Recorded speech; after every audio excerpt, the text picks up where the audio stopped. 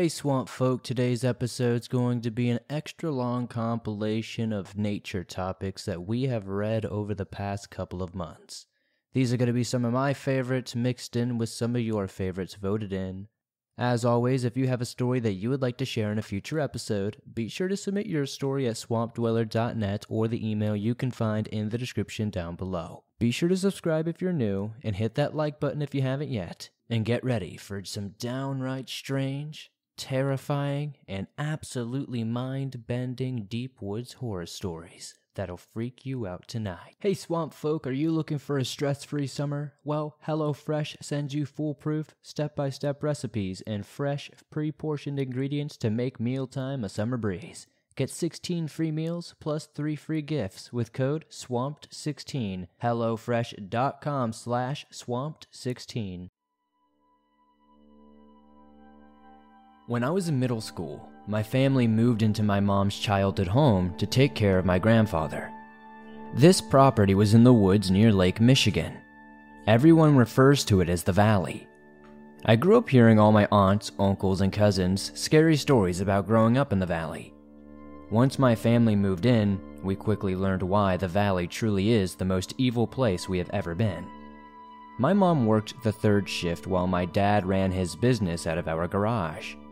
One night, I needed to talk to my dad, but he wasn't in the house. Knowing he was probably working in the garage, I checked. Across the yard, I saw all the lights on in the garage, and what sounded like the radio blaring. Convinced my dad was in the garage, I walked over there, and I decided to leave the safety of the house. I focused on the welcoming light of the garage and began sprinting across the 100 or so feet of pitch darkness. As I entered the garage, I felt relief as I called out to my dad. This relief proved short-lived as I instantly froze and realized something was wrong. Standing in deafening silence, I didn't see my dad anywhere. I heard something that sounded like a radio just moments ago, but now all I could hear was my own panicked breathing. I would not have made the terrifying trip over if I had not listened to that convincing sound. Before my heart had the chance to start beating again, I took off toward the house. What previously took me 30 seconds, I now covered in 10. I was so terrified, I decided it was best to solely focus on the door and getting back inside. As I burst through the door, I found my dad in the living room, looking as if he had been there for hours. Like so many horrifying experiences at that house, I just tried to not overthink it and moved on. It was not until a few years later after I moved out that I would be reminded of this experience. As I've previously mentioned, my family often tells scary stories of the Valley, and this is what we found ourselves doing one night. As it became my brother's turn to tell a story, it didn't take long for it to sound very familiar. My brother described the same instance of needing to talk to our father. He saw the lights on, heard the radio blaring in the garage, and was convinced he'd find our dad working there. He ran through the darkness only to discover exactly what I did. Nothing. No sounds of the radio, and no dad. It was the next bit that had my blood turning to ice, though. While I tried not to scare myself further and focus solely on the door, my brother did not. As he turned back running towards the house, he made the mistake of scanning his surroundings. He saw the distinct outline of some form on top of the roof, and to his absolute terror, it was not human. What appeared to be the silhouette of some sort of man stood stock still right above the door, and this was the path that he had to use to get into the house. This creature was so dark it contrasted against the surrounding woods. I have no idea how he summoned the courage, but my brother ran like a bat out of hell back to the house and through the door. Once hearing his version of events, I couldn't help but wonder, if I had just looked up when approaching the door, would I have discovered that I was not alone either?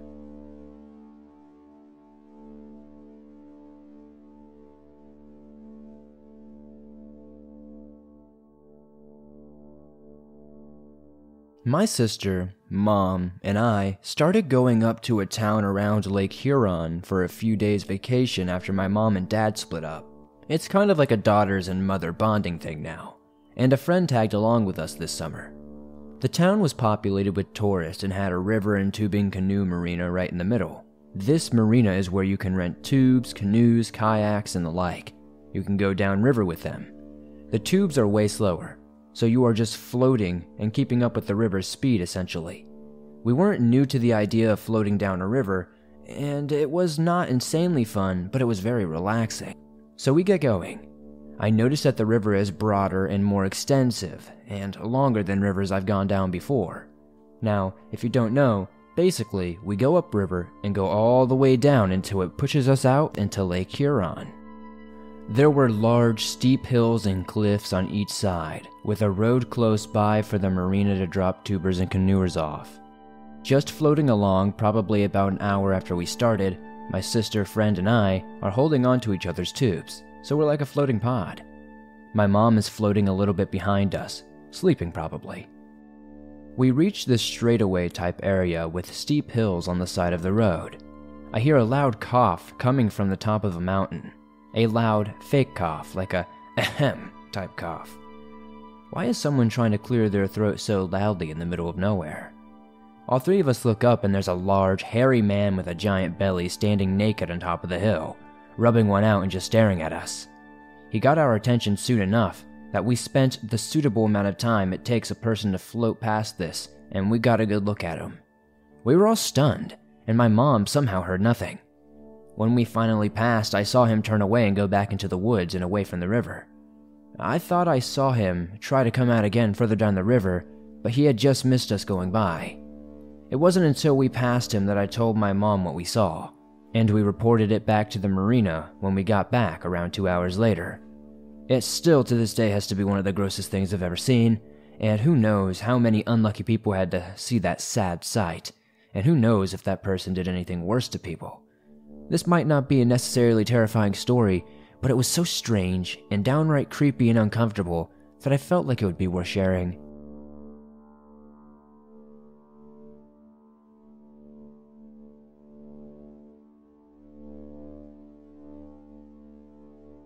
So I was in 7th grade and really into music and going to concerts.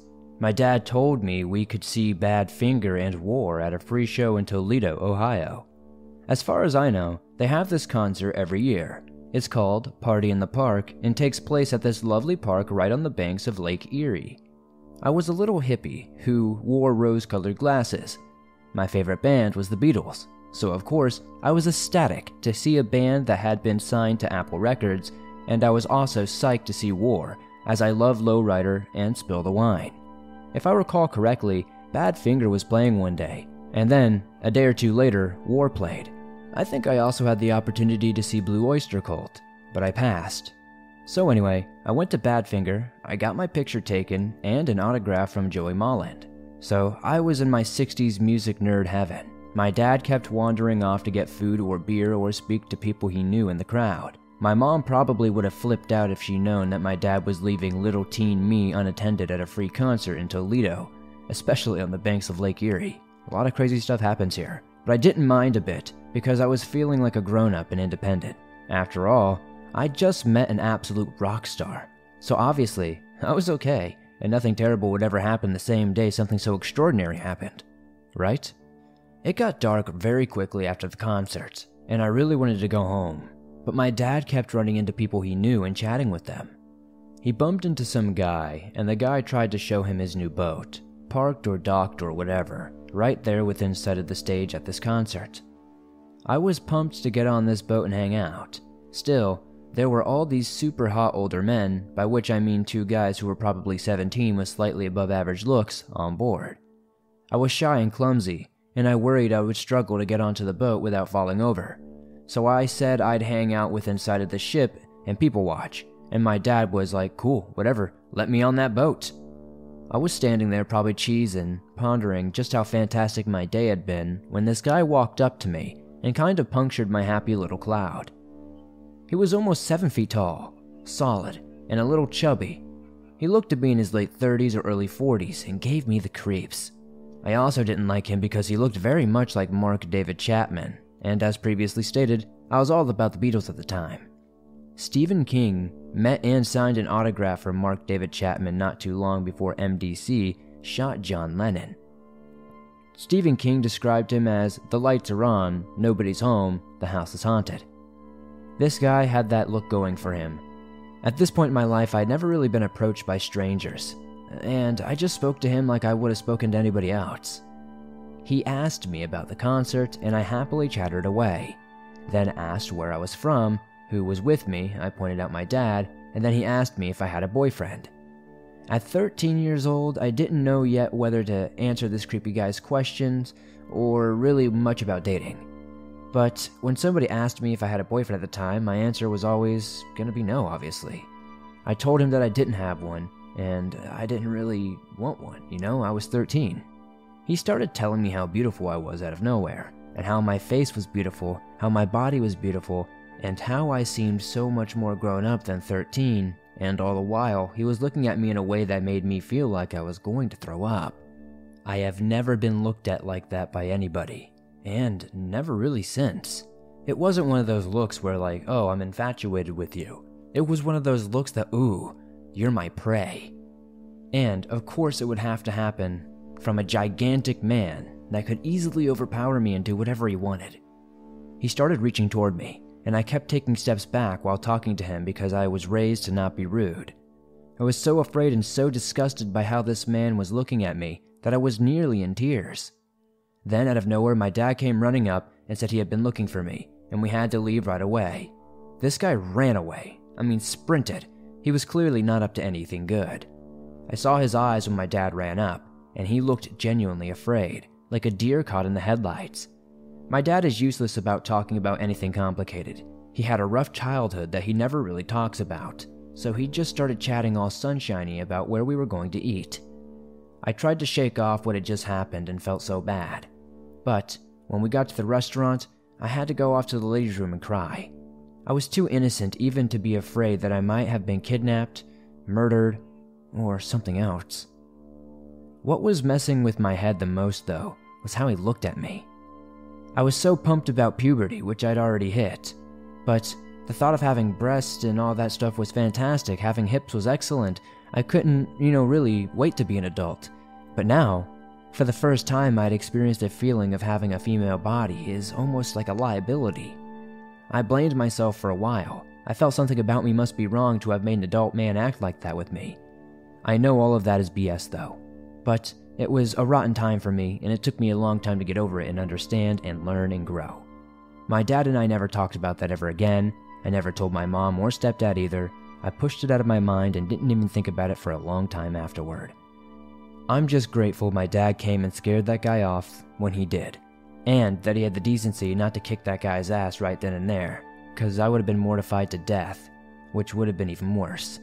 Because my dad had a light and a cheery demeanor afterward, I could pretend what had just happened wasn't as dangerous as it was.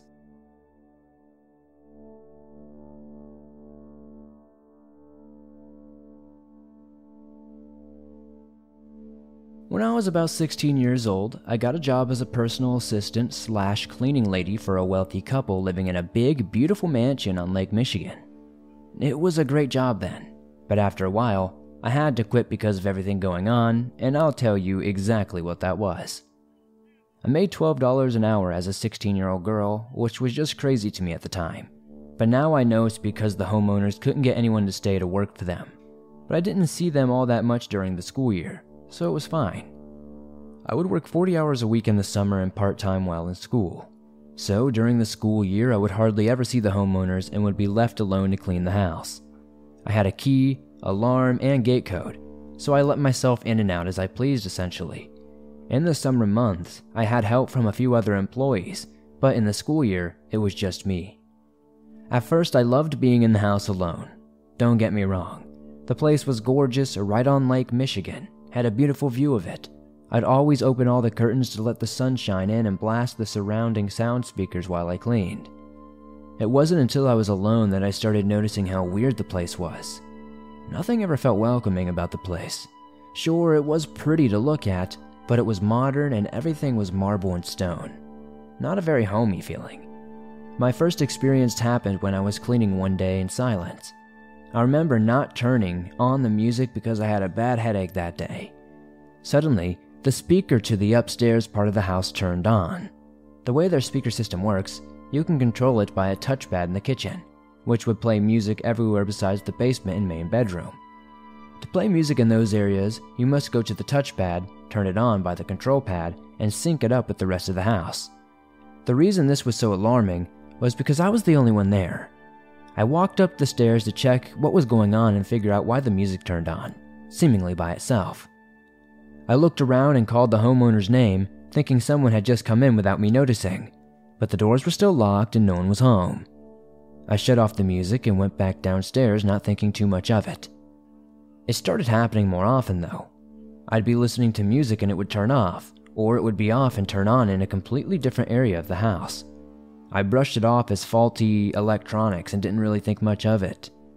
The second most prevalent story I remember from working there was when I was cleaning the workout room in their basement. I never wanted to go into this room, and I couldn't tell you why. Something about this room just felt weird. It was super cold and dark, and I felt anxious in that room no matter what time of day. I tried to avoid it at all costs, but my boss would get mad when the dust would build up, so I forced myself to go down there once a week to tidy up. So anyway, I was in the workout room using a broom and mop. I remember sweeping the floor and propping the door open against the machine while I used the mop. Suddenly, the broom fell over, hitting the wall, and the baseboard to the floor as it was fell, causing 3 distinct knocks. What I heard after scared me so badly I refused to go into that room by myself ever again. Immediately following the knocks made by the broom falling, 3 knocks responded in the exact pattern the broom fell, but it was coming from inside the wall. I know what you're thinking. It was not an echo. It was not some sort of scared animal. It was knocking. Deliberate knocking. I was utterly alone in a big, quiet house in the middle of nowhere on Lake Michigan, and someone was knocking back at me from inside the wall. To this day, I have no explanation for what I experienced. Lastly, this was the first and only time I've ever seen anything paranormal with my 2 eyes. And I know this time it's not me being paranoid or crazy because I was with a coworker who saw it too. Sometimes my boss would rent out her guest house, and we would clean it before the guests would arrive. So this guest house has a big glass hallway leading from one main area of the house to another. I was cleaning the house while one of my coworkers, Bob, was standing next to me. Just then, I catch a glimpse of what looked like a boy in a blue shirt running by. I turned my head just as Bob turned his head as well. He asked me if I saw that too, and I said yes. Thank you for sharing my stories. Hopefully everybody enjoyed them.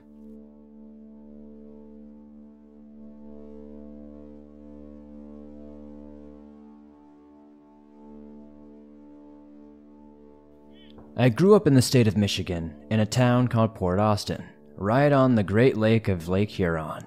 It's a small town with not much to do besides peruse the small mom and pop shops or go to the diner in the center of town and check out some cool classic cars at the show that is held once a week. Whenever I could, I chose to escape the mundanity and go to my father's cabin in the neighboring city of Grindstone. It was a small community town with nothing but woods and farmland and a nice area for hunting and fishing, once again on the shores of Lake Huron. At the time, I was 14 years old and I went up for the weekend with my older brother, a Marine straight out of Iraq, returning home that same weekend from a short hunting trip. My brother was tough as nails and he wasn't afraid of anything, but that day I would see a side of him I wouldn't soon forget. We took the ATV and headed out to a cornfield with an abandoned farmhouse. To set the scene, we were hunting pheasant in the cornfield that opens up to a clearing, and beyond that is the beautiful Lake Huron. We entered the opposite side, which is smaller, lighter woodsy area, but has a trail where we parked the ATV that leads out to the cornfield. We headed out fairly late, sometime around 4 p.m. after fishing earlier that day, and hadn't had that much luck, so we were deciding to head back at around 7 p.m. As we were exploring the abandoned farmhouse, my brother sat down for a cigarette and called me over to the front to check something out. His face was pale, and he choked on his words. He told me to look over there and pointed. I saw a huge wolf about 300 yards in the clearing ahead of me, standing on its hind legs. This thing was massive and covered in thick black fur. I couldn't really see how tall it actually was from the distance, but its legs looked huge and this thing was muscular with an oddly shaped torso and long, slender hind legs.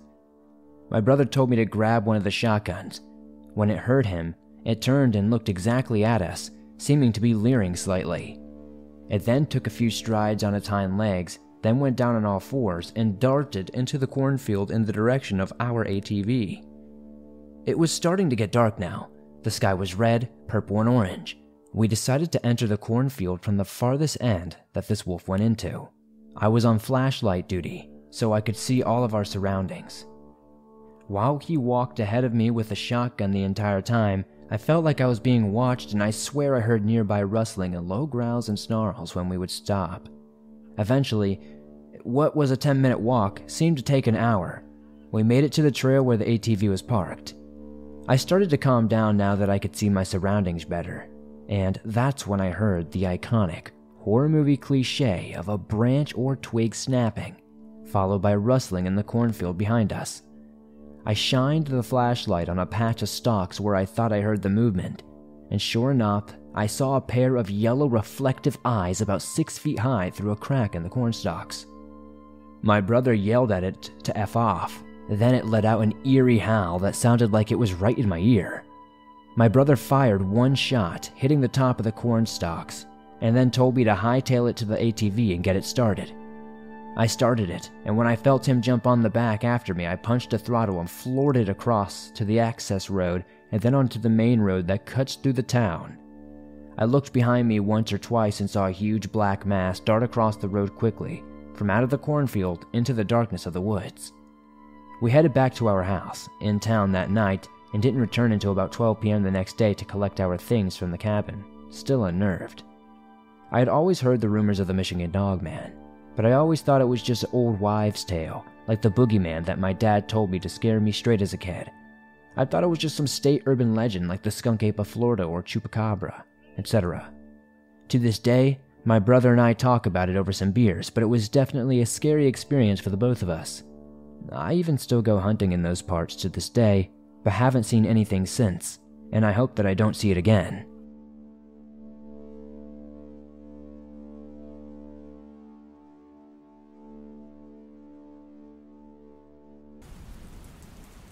When I was about 7 or 8 years old, I had a disturbing encounter with a creature or entity. I lived in the Appalachian mountain range of Pennsylvania. It was November when around daylight savings time occurred. I remember it was supposed to be a school day, but since the heavy snow came down, the buses could not drive out in the morning, so school was canceled for a snow day. I was excited to spend the rest of the day in the snow, playing and exploring. We had an acre of property going quite far back into the woods. I walked deep into the forest to a small frozen pond past my property line. Suddenly, the woods went dead silent. No sounds of birds, no wildlife scurrying around, absolutely nothing. I remember thinking it was strange but kept walking to make it to the pond. I should have turned around right then and there and just went home, but I was just a naive little kid. After I reached the pond, everything was still completely silent and the hairs on the back of my neck felt like they were rising. I started to get frightened, but I didn't know why. I felt like something terrible would happen to me if I didn't leave right then and there. So I decided, out of some random spark in my brain, to run back home. As I arrived at my backyard, I realized it was so late, and the sun was setting. My mom came running outside asking where I was all day, and never disappeared like that again. Now, none of this made any sense to me, because I had only been out for about 20 minutes or so. I left my house in my snow gear at around 10 a.m., right after the snow day call. It was almost 8 p.m., meaning I had been gone for 10 hours. I have had no idea how this happened and how I had been gone for that long. I only remember being out there for maybe a 15 to 20 minute period. I don't know if this has anything to do with any kind of cryptids or any kind of weird supernatural elements, but I do know it was very similar to the things I've heard on the Swamp Dweller YouTube channel in the past when it came to missing 411 videos. Has anyone else ever had this happen to them? Was it some sort of creature? I didn't see anything at all while out there. I didn't lose track of time, and I didn't fall and hit my head or anything. What do you think happened? Please let me know in the comments, and thank you Swamp Dweller for sharing this experience. I know it might not be super terrifying, but the details surrounding this experience will forever have me scratching my head.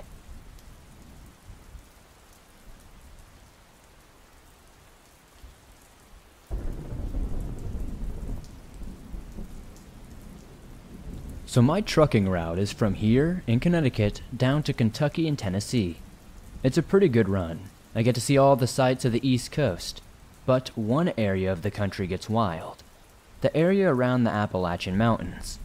You guys probably know that one of the country's poorest areas got screwed over as the coal mining jobs dwindled and the local economy went down the crapper.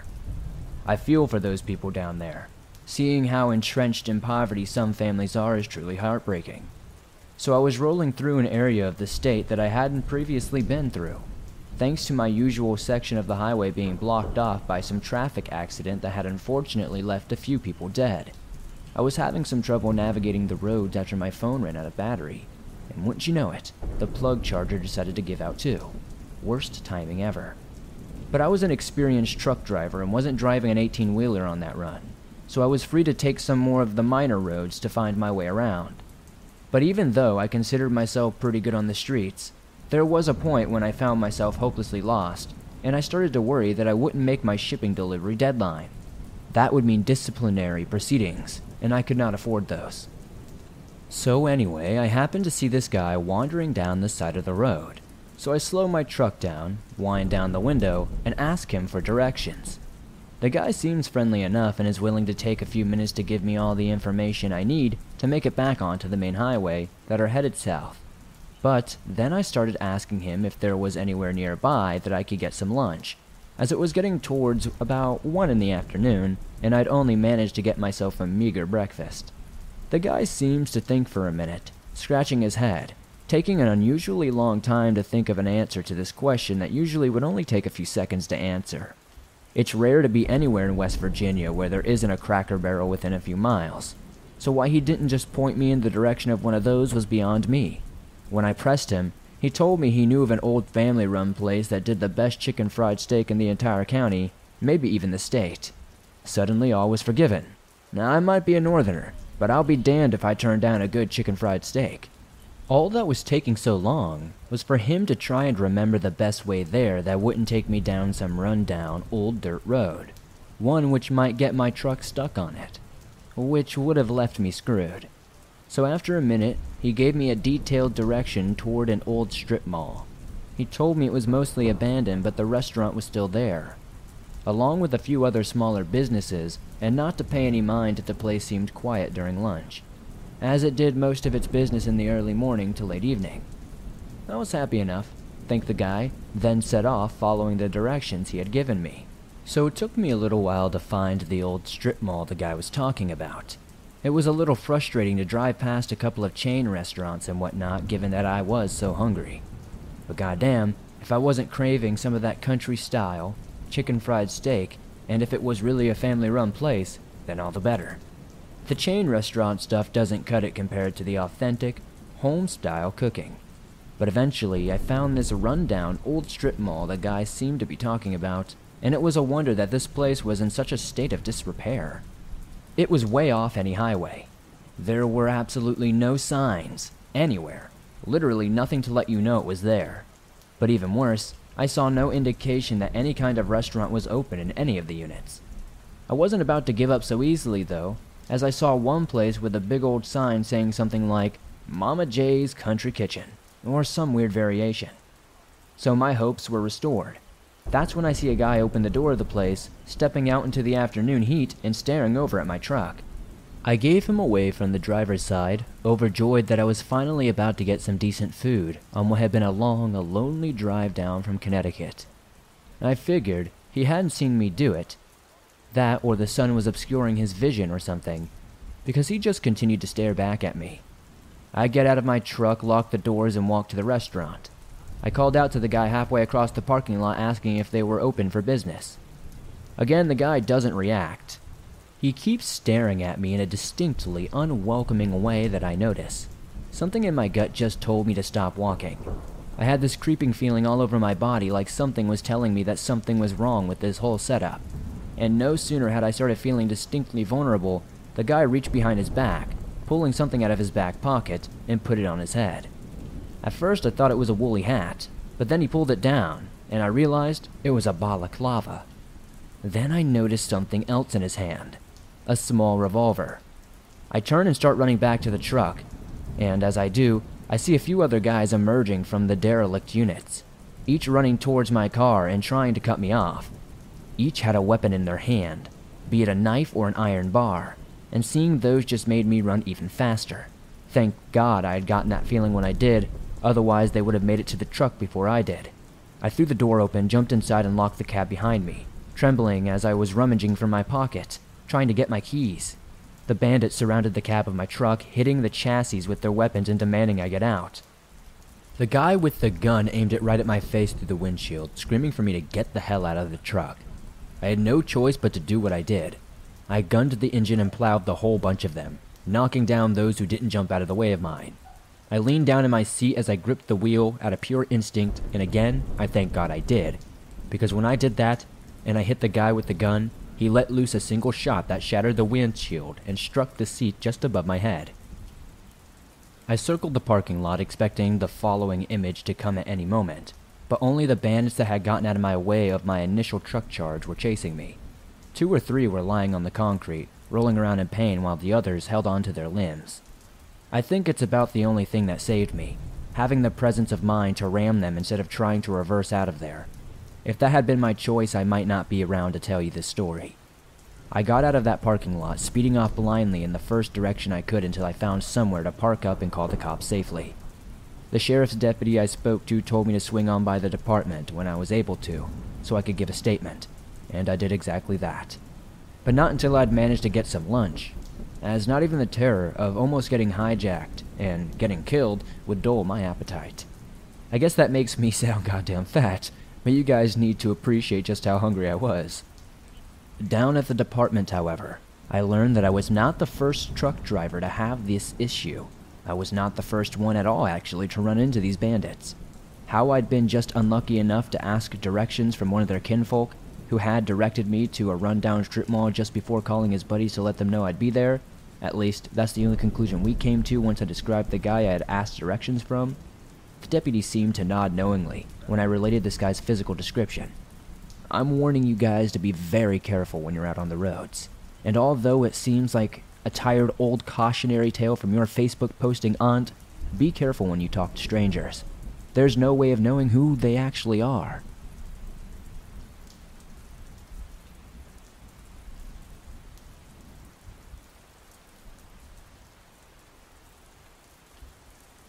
I've never had paranormal experiences, but I cannot explain this. I'm in college currently, and 7 other people from my school and I went backpacking. We had 2 experienced leaders at the time. We drove to Zaleski State Park in the Appalachian region of Ohio. It was early April this year, and it was cold and everything was still dead from winter. After hiking miles into the forest, we set up camp at a backpacking campsite, and there were a couple of other groups of people there. As a few were friendly older couples, and then 2 college-age girls, everyone was pretty spread out. We set up camp further away from everyone else. I have always been able to sense the energy of places, and at this point this place didn't feel very great. It was almost spooky. Each of us had individual 1-person tents, and we formed a cluster on this site, with my tent in the back so no one would be behind me. Our group was next to the forest because this backpacking site was like a big cleared-off square in the middle of the trees. Fast forward, I'm dead asleep and it's sometime around 2 a.m. I wake up to leaves crunching behind my tent. I hear footsteps walking in circles around my tent. They had a sort of heaviness to them that couldn't be a deer or a dog. Also, it sounded like it was on 2 legs and not 4.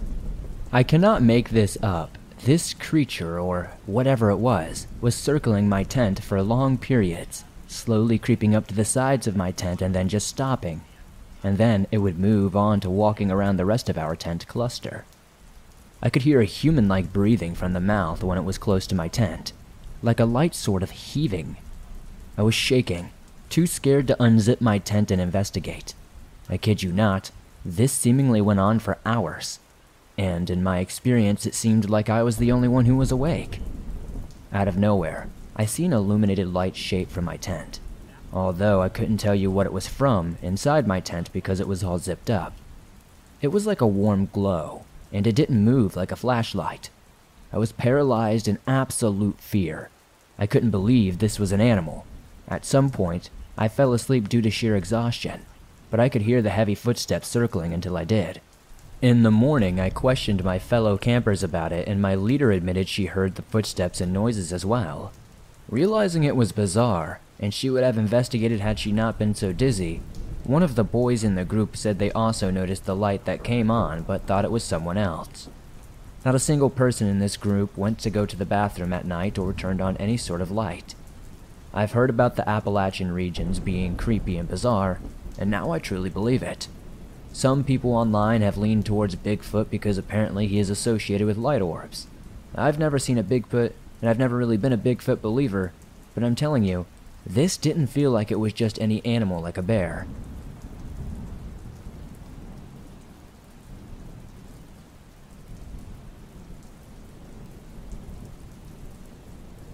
First and foremost, I'm a non-believer. I've never had any encounters with anything supernatural or otherwise not normal. I want to keep this short. Last night I woke up to my dogs barking. As usual, I let them outside to do their thing. For context, I live in North Carolina in the Appalachian mountain range. When I open my bedroom door, I step out into the hallway and immediately slip onto the floor. One of my dogs has been crapping themselves everywhere, running around the house barking and raising hell. I get up and get to the door to let them out, and turn back toward the closet to get some cleaning supplies. I clean it up, and everything is sorted, and put it back into the closet. I then let my dogs back into the house. At this point, nothing too strange has happened, so I open the door to let the dogs in, and two come in immediately. Charlie, the dog who had had the accident, stays out near the perimeter of the electric fence, barking into the dark. I close the door and go into the bathroom to clean myself up. I take off my clothes, shower, and then took the clothes that were old and dirty and set them right outside by the back door. When I do this, my third dog comes back inside quickly. Still at this point, nothing is wrong or out of order. I take a towel to a few spots around the house to get all the fecal matter. I decide to throw out the towel along with my pajamas, so I take the towel and clothes and head toward the bins at the back door. I grab the stuff I'm throwing out in a small basket and head towards the trash bin. Yes, this is where it gets weird. As I walk, I notice it's pitch black outside, and no light from inside is shining out since I had been asleep. As soon as I consider how dark it is, I hear whistling. As soon as I hear the whistle, I hear Charlie inside the house barking and losing his mind. I stop to think what it is. A bird maybe? But it's not. The whistle goes up and down in pitch with fluidity and stops at certain angles. There is no rhyme or pattern to it. I stopped walking as soon as I heard the whistle. As I said before, I don't believe in monsters or demons or anything like that. I do think there are undoubtedly sick human beings, though. I listened for another 5 seconds, maybe before dropping the basket and briskly walking back inside, locking the door for good measure. That night I slept with my shotgun in my bed and all of my dogs close. I still to this day have no idea what made those whistling noises and what was causing my dogs to freak out, as on any normal night they would never act this way and feel like they run this whole area. If anybody has any ideas in the comments down below, please let me know. As far as I know, there's something or someone strange in the Appalachian woods.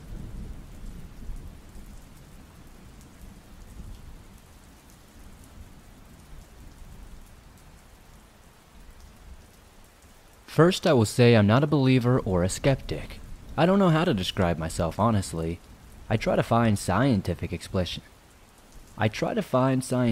explanations for things while considering that it could very well just be something crazy. This time, I can't call it anything but nuts. I'm an avid hiker and hunter. No, this is not a skinwalker story. I like to go into the woods for days at a time and camp, hunt, and fish. I do this quite often in the Appalachian area. I went into a forest, off the beaten path in the Daniel Boone National Park, as per my usual MO, and searched for a nice place near a creek with plenty of room to set up camp. I had my survival gear, rifle, and camping supplies. My buddy was with me, but he wasn't around when I ran into whatever this thing is. About 3 days in, we were sick of fish, so I went to grab some squirrels, seeing as how they were plentiful and the only thing in season. I'm not going to BS you. Squirrel hunting with a big-ass gun is not really a thing. All I had that would work was a .22 and a knife. I got about 30 minutes from camp, so I was well out of sight and earshot from my friend. I get to a nice, wooded area and stop on a stump. The first sign something was up is that there were no sounds around me. No squirrels, no birds, nothing. The second sign was the sky darkening. A big storm blew in out of nowhere, very quickly. If you live in Kentucky, you know the one. The big lightning storm from a week or two back. This was my cue to F off. I started the trek to camp. I was making good time when I saw whatever it was. It was crawling low to the ground about 100 yards ahead of me. My first thought was a bear, but then it stood up, not on all fours or 2 legs. It had 6 limbs, 2 arms and 4 legs. Then it hauled ass until it was out of view. Pretty freaky considering it was in the middle of the day during a storm. There's a distinct chance I saw things off and I was maybe just hallucinating, but I'm not so sure. I told my friend about it and he got uneasy and suggested we leave. He's a bona fide Appalachian man, so bet your ass as soon as the storm cleared, we cleaned up camp and left out of there as quickly as we could. I don't know what this was. Maybe some sort of Bigfoot, maybe some sort of hybrid creature. I couldn't even begin to tell you, but there's something in the Appalachians that's unnatural.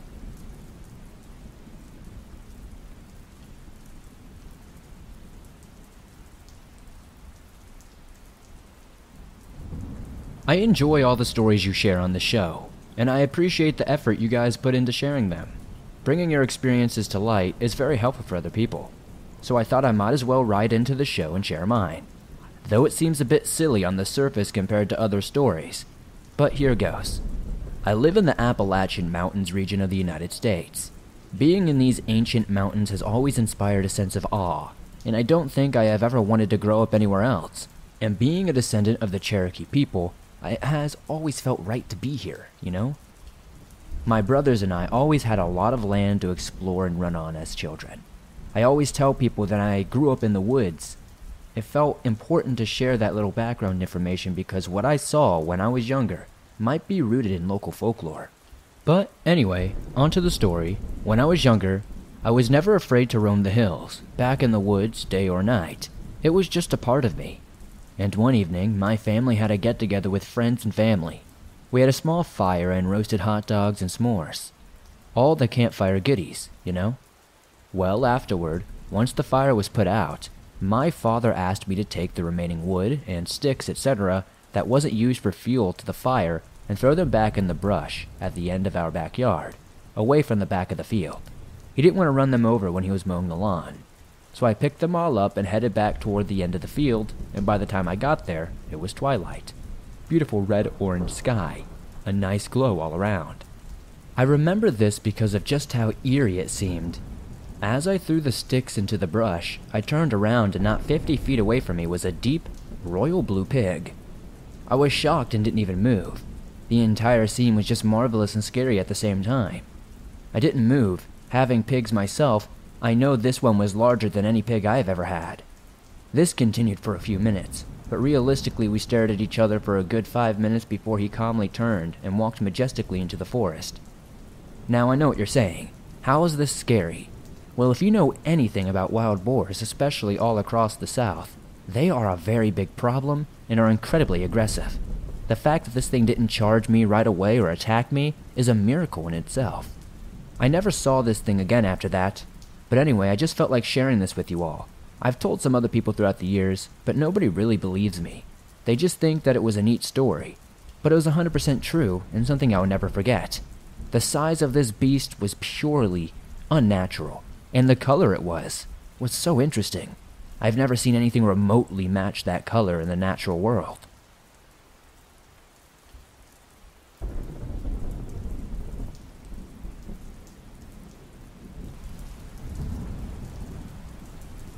Throughout my childhood, I lived in central Alabama. However, I have many stories along with my friends. This is just one of the stories I refused to talk about openly to my friends for many years, until I finally decided to share this spine-chilling story today on the show. The day was Saturday, November 8th, 1986. It was a cold evening in a small town called Stewart, Alabama, southwest of Talladega, Alabama.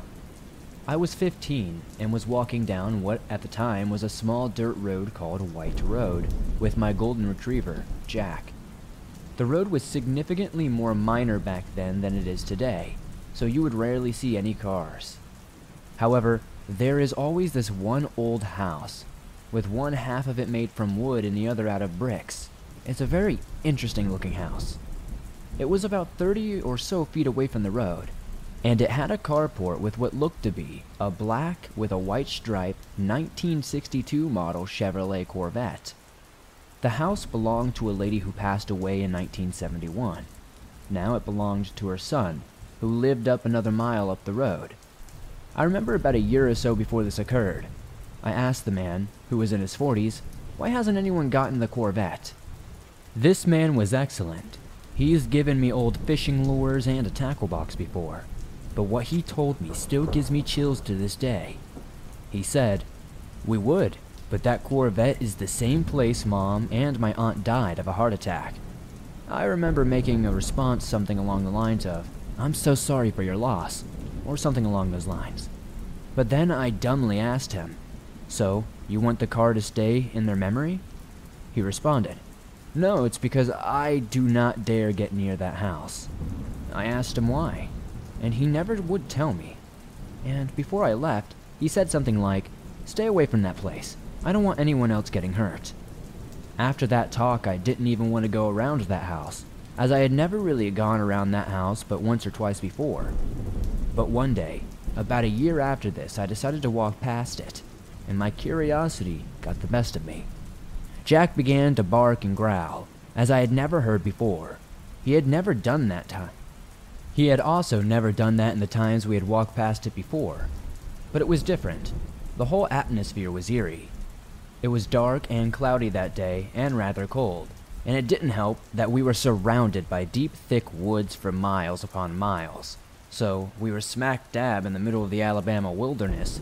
You see, the area has definitely developed more since then, but is still relatively rural. As it was getting later by the minute, Jack began tugging on his leash, so I slowly began walking over toward the house. Jack grew louder and louder the closer he got. Then, when we reached the Corvette, he stopped and started sniffing. I looked to my right to see a door that had fallen over, and I could see halfway into a very dark house, with what looked to be a broken mirror at the end of it. Jack walked to the other side of the car, and then turned his attention towards the door. It was almost as if everything froze. Jack didn't move for a solid 10 or 15 seconds before he let out the most profound, loudest growl I had ever heard in my entire life. I've never heard a dog make this noise before. It was so guttural and primal. He never barked, and he continued to growl and slowly began walking to the doorway. What seemed to be about 5 to 10 seconds between each step. He showed every single one of his teeth, with his eyes squinted. He reached the doorway, paused from the growling, and lunged forward with a leaping bark. I almost fell to the ground and barely hung onto his leash. He then barked repeatedly. I ran over to him, only to look up and see a figure in a white dress in that broken mirror, with distorted, wrinkly hands and very twisted long hair. I couldn't see it physically, but only in the mirror. I froze with shock and terror, blinking again and again, but the figure remained there. Blinking again and again, yet the figure remained there. I grabbed Jack's collar and ran off the porch with Jack behind me, back onto the dirt road and into the wilderness. As everything got dark, I could barely see. After I got to the road, it sounded like 2 women were yelling, "She needs help!" I don't remember much after that. I just remember tripping and falling over a wooden bridge that crossed this small creek that I had to go over. I got back up, grabbed Jack's leash, and ran some more. I do not doubt that something would have happened if Jack and I had gone into that house. To this day, I dare not go down that road. Even though the man told me that he would finally demolish the house, I refused to go anywhere near it. I don't want anyone to have a similar experience. Only you know the words cannot begin to describe the fear when you see or hear a strange figure. Like I said, this place has been developed a bit since then, but it is still very rural, and there is still a lot of wilderness around. but I don't know. There's something about that place that was just evil.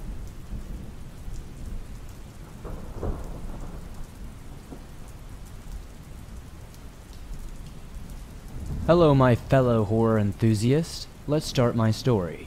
I am 15 years old and this happened when I was 13. I live in Illinois, but this took place in Wisconsin. I will tell you the site's surroundings because it will be important later in the story. We own about 200 acres of land in Wisconsin. My dad and I hunt on it a lot.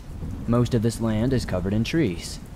There is a small garage and house where we store our weapons and sleep. There is a small gate where you enter the forest, and that's where our story starts. My dad and me, we will call him Andrew, we enter the gate, and we hike for a few miles. Also, just to let you know, our land is joined by a forest that is larger than 200 acres. We hiked a few miles to our hunting nest in one of the trees, and we waited for an hour or two, and didn't see a thing. No animals, or anything. Only birds singing and squirrels hanging out. After another hour of waiting, everything suddenly goes silent, and if you know when there is a large predator around, other animals generally become quiet and leave the area or hide. So we thought a bear was somewhere around us. Still, my dad told me bears don't live around here, so we questioned why it would be so silent. After about a half an hour of silence, I saw something I told my dad about, and he saw it too. I will give you the best description I can provide you. This thing, it was tall. It was about 7 or 8 feet tall if I had to guess, and its arms, oh my god, they almost reached the ground. It had these small yellow eyes and a vast, gaping mouth. We were scared absolutely crapless, looking at it until it snapped its head and looked at us, and growled. We thought it was going to attack us at any moment. Still, it just kept looking at us, like it was determining if we were alive, or if we were food, or maybe something like that. But after it darted by us really quickly, we had to turn around slowly. When we looked, it was still staring at us, but only for a few seconds, until it zipped into the forest, and we didn't see it until again later. So, I and my dad contemplated what the heck we were going to do. We had no idea what we had just witnessed, and what type of creature this was. We had no clue. So we waited for a few hours until it got dark, and that's when we thought it was a good idea to get the heck out of there. We left our hunting blind and got back to our garage without incident, and we went to sleep. Still, after a few hours we were woken up to a scratching sound outside. My dad said it was like a raccoon or something, but I wasn't convinced. I took my dad's rifle and Glock just in case, and I looked outside, and there it was, the same creature from before. So what I did was slowly crept away to go upstairs to the first place where we slept. But when I was walking upstairs, I stepped on a creaky board, and this creature heard it. It screeched and slammed into the door. I thought it was going to break through, but somehow it didn't. It just cried a few more times and ran away. So we called the police and told them what we saw, but the police just shrugged it off as our imagination. But I swear to God, my dad and me saw it twice, and we even showed them the scratches. They just searched the perimeter, and that was pretty much it. They said that they couldn't really do anything because obviously there was no body or no proof that this creature was even here. I'm going to that place to hunt again soon, but we will be armed to the teeth. My dad got me a Glock as a present, and my dad got himself 2 Mossberg 590 shotguns for me and him to be safe. Let's hope we don't see this creature again. I'll tell you about the results later.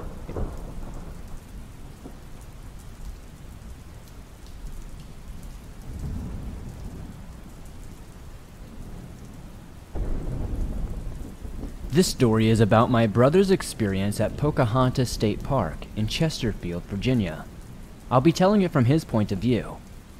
During a 6th grade field trip to Pocahontas State Park, I was at the back of the line of my fellow classmates as we were making our way down the trail through the woods. I started feeling a bit nauseous, and a teacher noticed I was trailing behind slower than the rest of the class and offered me a soda to try to calm my stomach down. She told me to sit on a log right off the trail, sip on my soda, and rest for a bit, and she'd come back to check on me. She then jogged up to catch up with everyone else who had kept walking up the trail. I was sitting down at this point, alone in the forest. I heard a woman moan a few feet away from me. I looked up and couldn't believe what I was seeing. On a fallen tree just 10 feet away from me across the trail was a naked woman, lying on her side. Her skin was greenish gray, and she had minor cuts that weren't bleeding. They were all over her body from her neck to her chest. She had dark brown, dripping hair. It was dripping wet as she had just gotten out of the water. She was not translucent. She was as solid as the tree she was laying on. I rubbed my eyes because I thought I was hallucinating from sickness and looked again, and she was still there, looking right back at me. I stared at her for about a minute or two. I heard my teacher walking around the trail, coming to come check on me. So I looked left to see where she was, and when I looked back towards the woman, she was gone. I started shaking uncontrollably. My teacher saw me and freaked out, thinking I was going to have a seizure or that I was cold due to being sick. Eventually, she walked me back to the bus to wait on the rest of the group. I didn't tell her what I actually saw right away, until about a week later. She searched online for any deaths that took place at the park, and lo and behold, she found an article about a woman in her 30s who was stabbed to death in the shower in 1986 by her boyfriend in one of those cabins, just about 50 yards from where I saw the naked green figure. I've experienced paranormal activity a lot, but that's the only time I've ever seen an apparition, and it scared me to death. My brother has told me many other stories, and every time I hear this particular one, it makes me freak out. If it were I that saw a naked, wet, stabbed green lady in the woods, I would have probably peed my pants right then and there.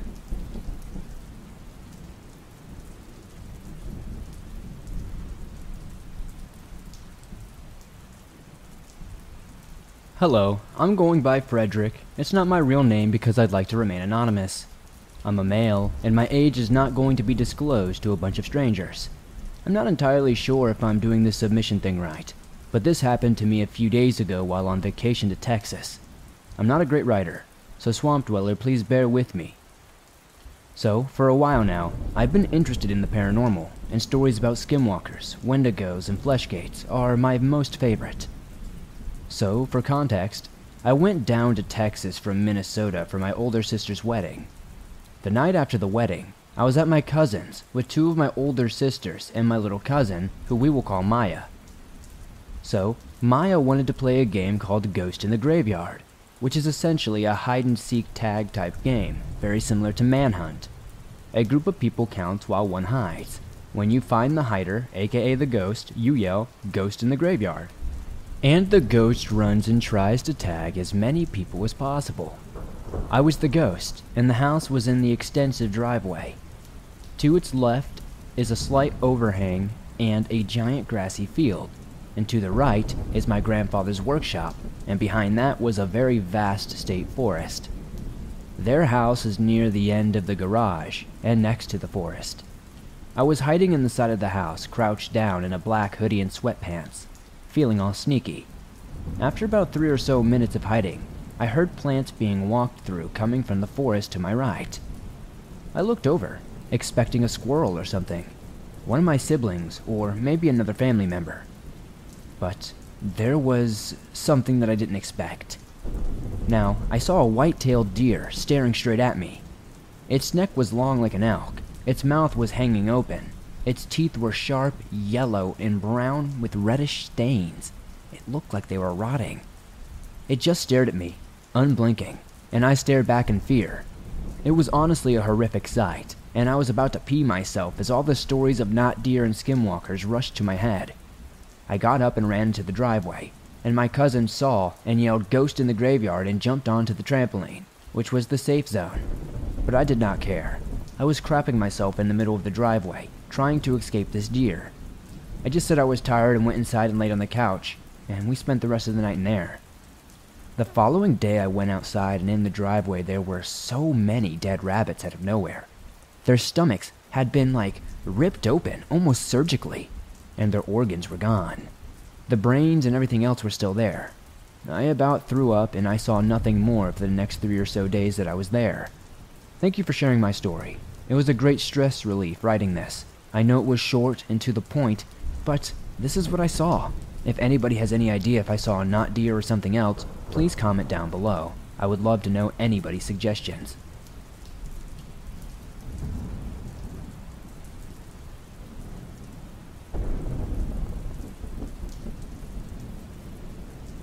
Hey Swamp Dweller, I work at a state prison on the edge of a national forest in North Carolina.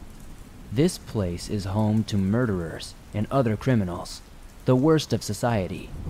Anyway, the forest always gives off a creepy vibe, especially at night, the shift I currently work. I am a 50-year-old male who is comfortable in the woods and doesn't scare easily, but this forest does not feel right. I always feel like something is watching. I was doing a routine patrol around the outside fence this night. The fog was weighty, so you could only see about 5 feet in any direction. The usual forest sounds were making their concert like any other night. At the far point of the entrance, all went silent, which was noticed immediately. You could hear footsteps in the forest just inside the tree line, 2-legged bipedal steps. Having grown up in the woods and being a retired Army Ranger, I am confident I can handle most situations. I caught a glimpse of something moving to my right, where the forest began. There were 2 amber eyes about 8 feet off the ground, and it let out a deep, guttural growl from the darkness. I was armed with a 12-gauge shotgun and a 9mm sidearm. Out of habit, I rack around into the chamber of the 12-gauge. The forest is full of deer, coyotes, wolves, and once in a blue moon, black bear. Not giving it too much more thought, I continued my patrol. Now, I should mention that the prison has guard towers about 300 yards apart, and there are 8 around the area, with a gravel path leading to each of them. This 8-foot thing steps out from the darkness behind me. I heard the heavy foot hit the gravel, and within seconds, it was on full-on run mode towards me. I ran for the closest guard tower, which was only about 20 feet away, stuck my keys in the lock, and snatched the door open. I dove inside just as the metal door slammed shut and this thing hits the door with all of its force, which shook the concrete of the steel tower. You could hear it snarling and hitting the door. I climbed to the top to get a look at what the hell just happened. I just caught a glimpse of it sinking back into the forest darkness. It was an 8-foot tall, hairy-covered man, like some sort of creature with a wolf tail. I'm not sure what just happened. I called the commander on duty and asked him to drive around the tower. I wanted him to come pick me up because I was way too scared and I had turned my ankle and didn't want to walk back to the entrance. When he arrived, I heard him say in a loud voice, "What in all that is holy?" On the outer side of the metal door was a massive dent and a claw mark that had 4 distinct marks. Without a word, we got back in the truck and drove back to the prison entrance. From that point, foot patrol was turned into a driving truck patrol.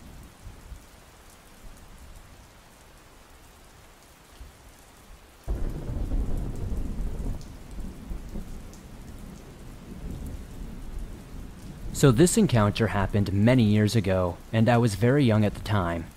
It was in 2001 or 2002, and I was 11 or 12.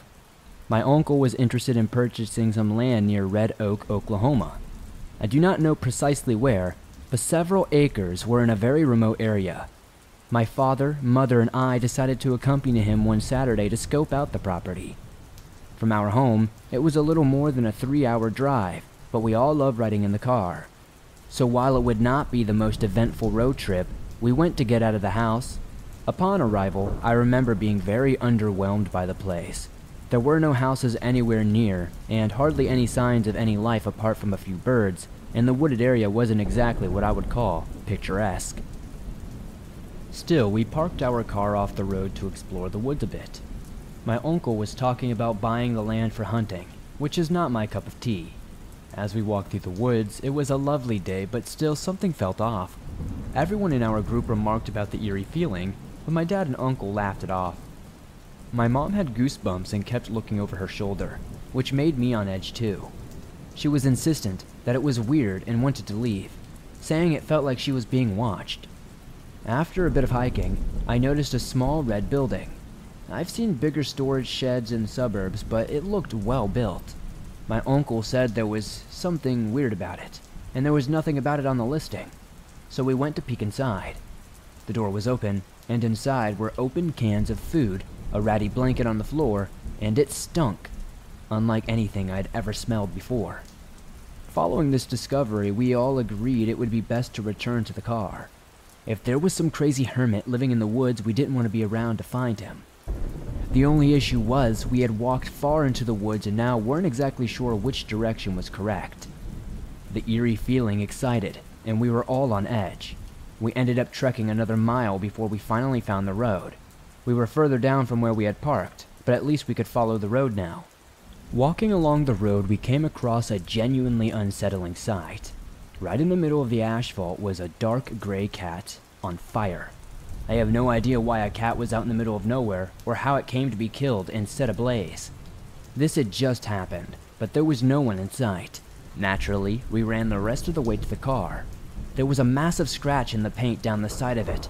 Somebody had keyed it. Thankfully, that was the only damage. My dad was able to start it without any trouble, and we drove away as fast as we possibly could. My heart is sped up just recounting this moment, one of the scariest moments of my life. My uncle did not buy the land, and I'll never forget this terrifying encounter. Still, like anything, over time I pushed it to the back of my mind, and it just became one of those odd moments you occasionally recall and tell at a family get-together years later. It's almost like a funny story. I'm sharing this because I was reminded of it last night while binge-watching some episodes of an unsolved YouTube channel show, where they shared the story of a family that disappeared in the same area while also looking for some land for sale. The disappearance of the Jameson family is the name of the mystery in the video if you're interested. The family died in the same area we were searching, roughly 7 years after we made our trip there. There are many theories about their deaths, including allegations of some sort of cult in the area, complete with something about dead cats. Coincidence? Probably. But the whole story gave me chills. So if my family narrowly avoided being killed by some witches, a cult, or something else, or if we just stumbled upon a hermit who didn't want us in his woods.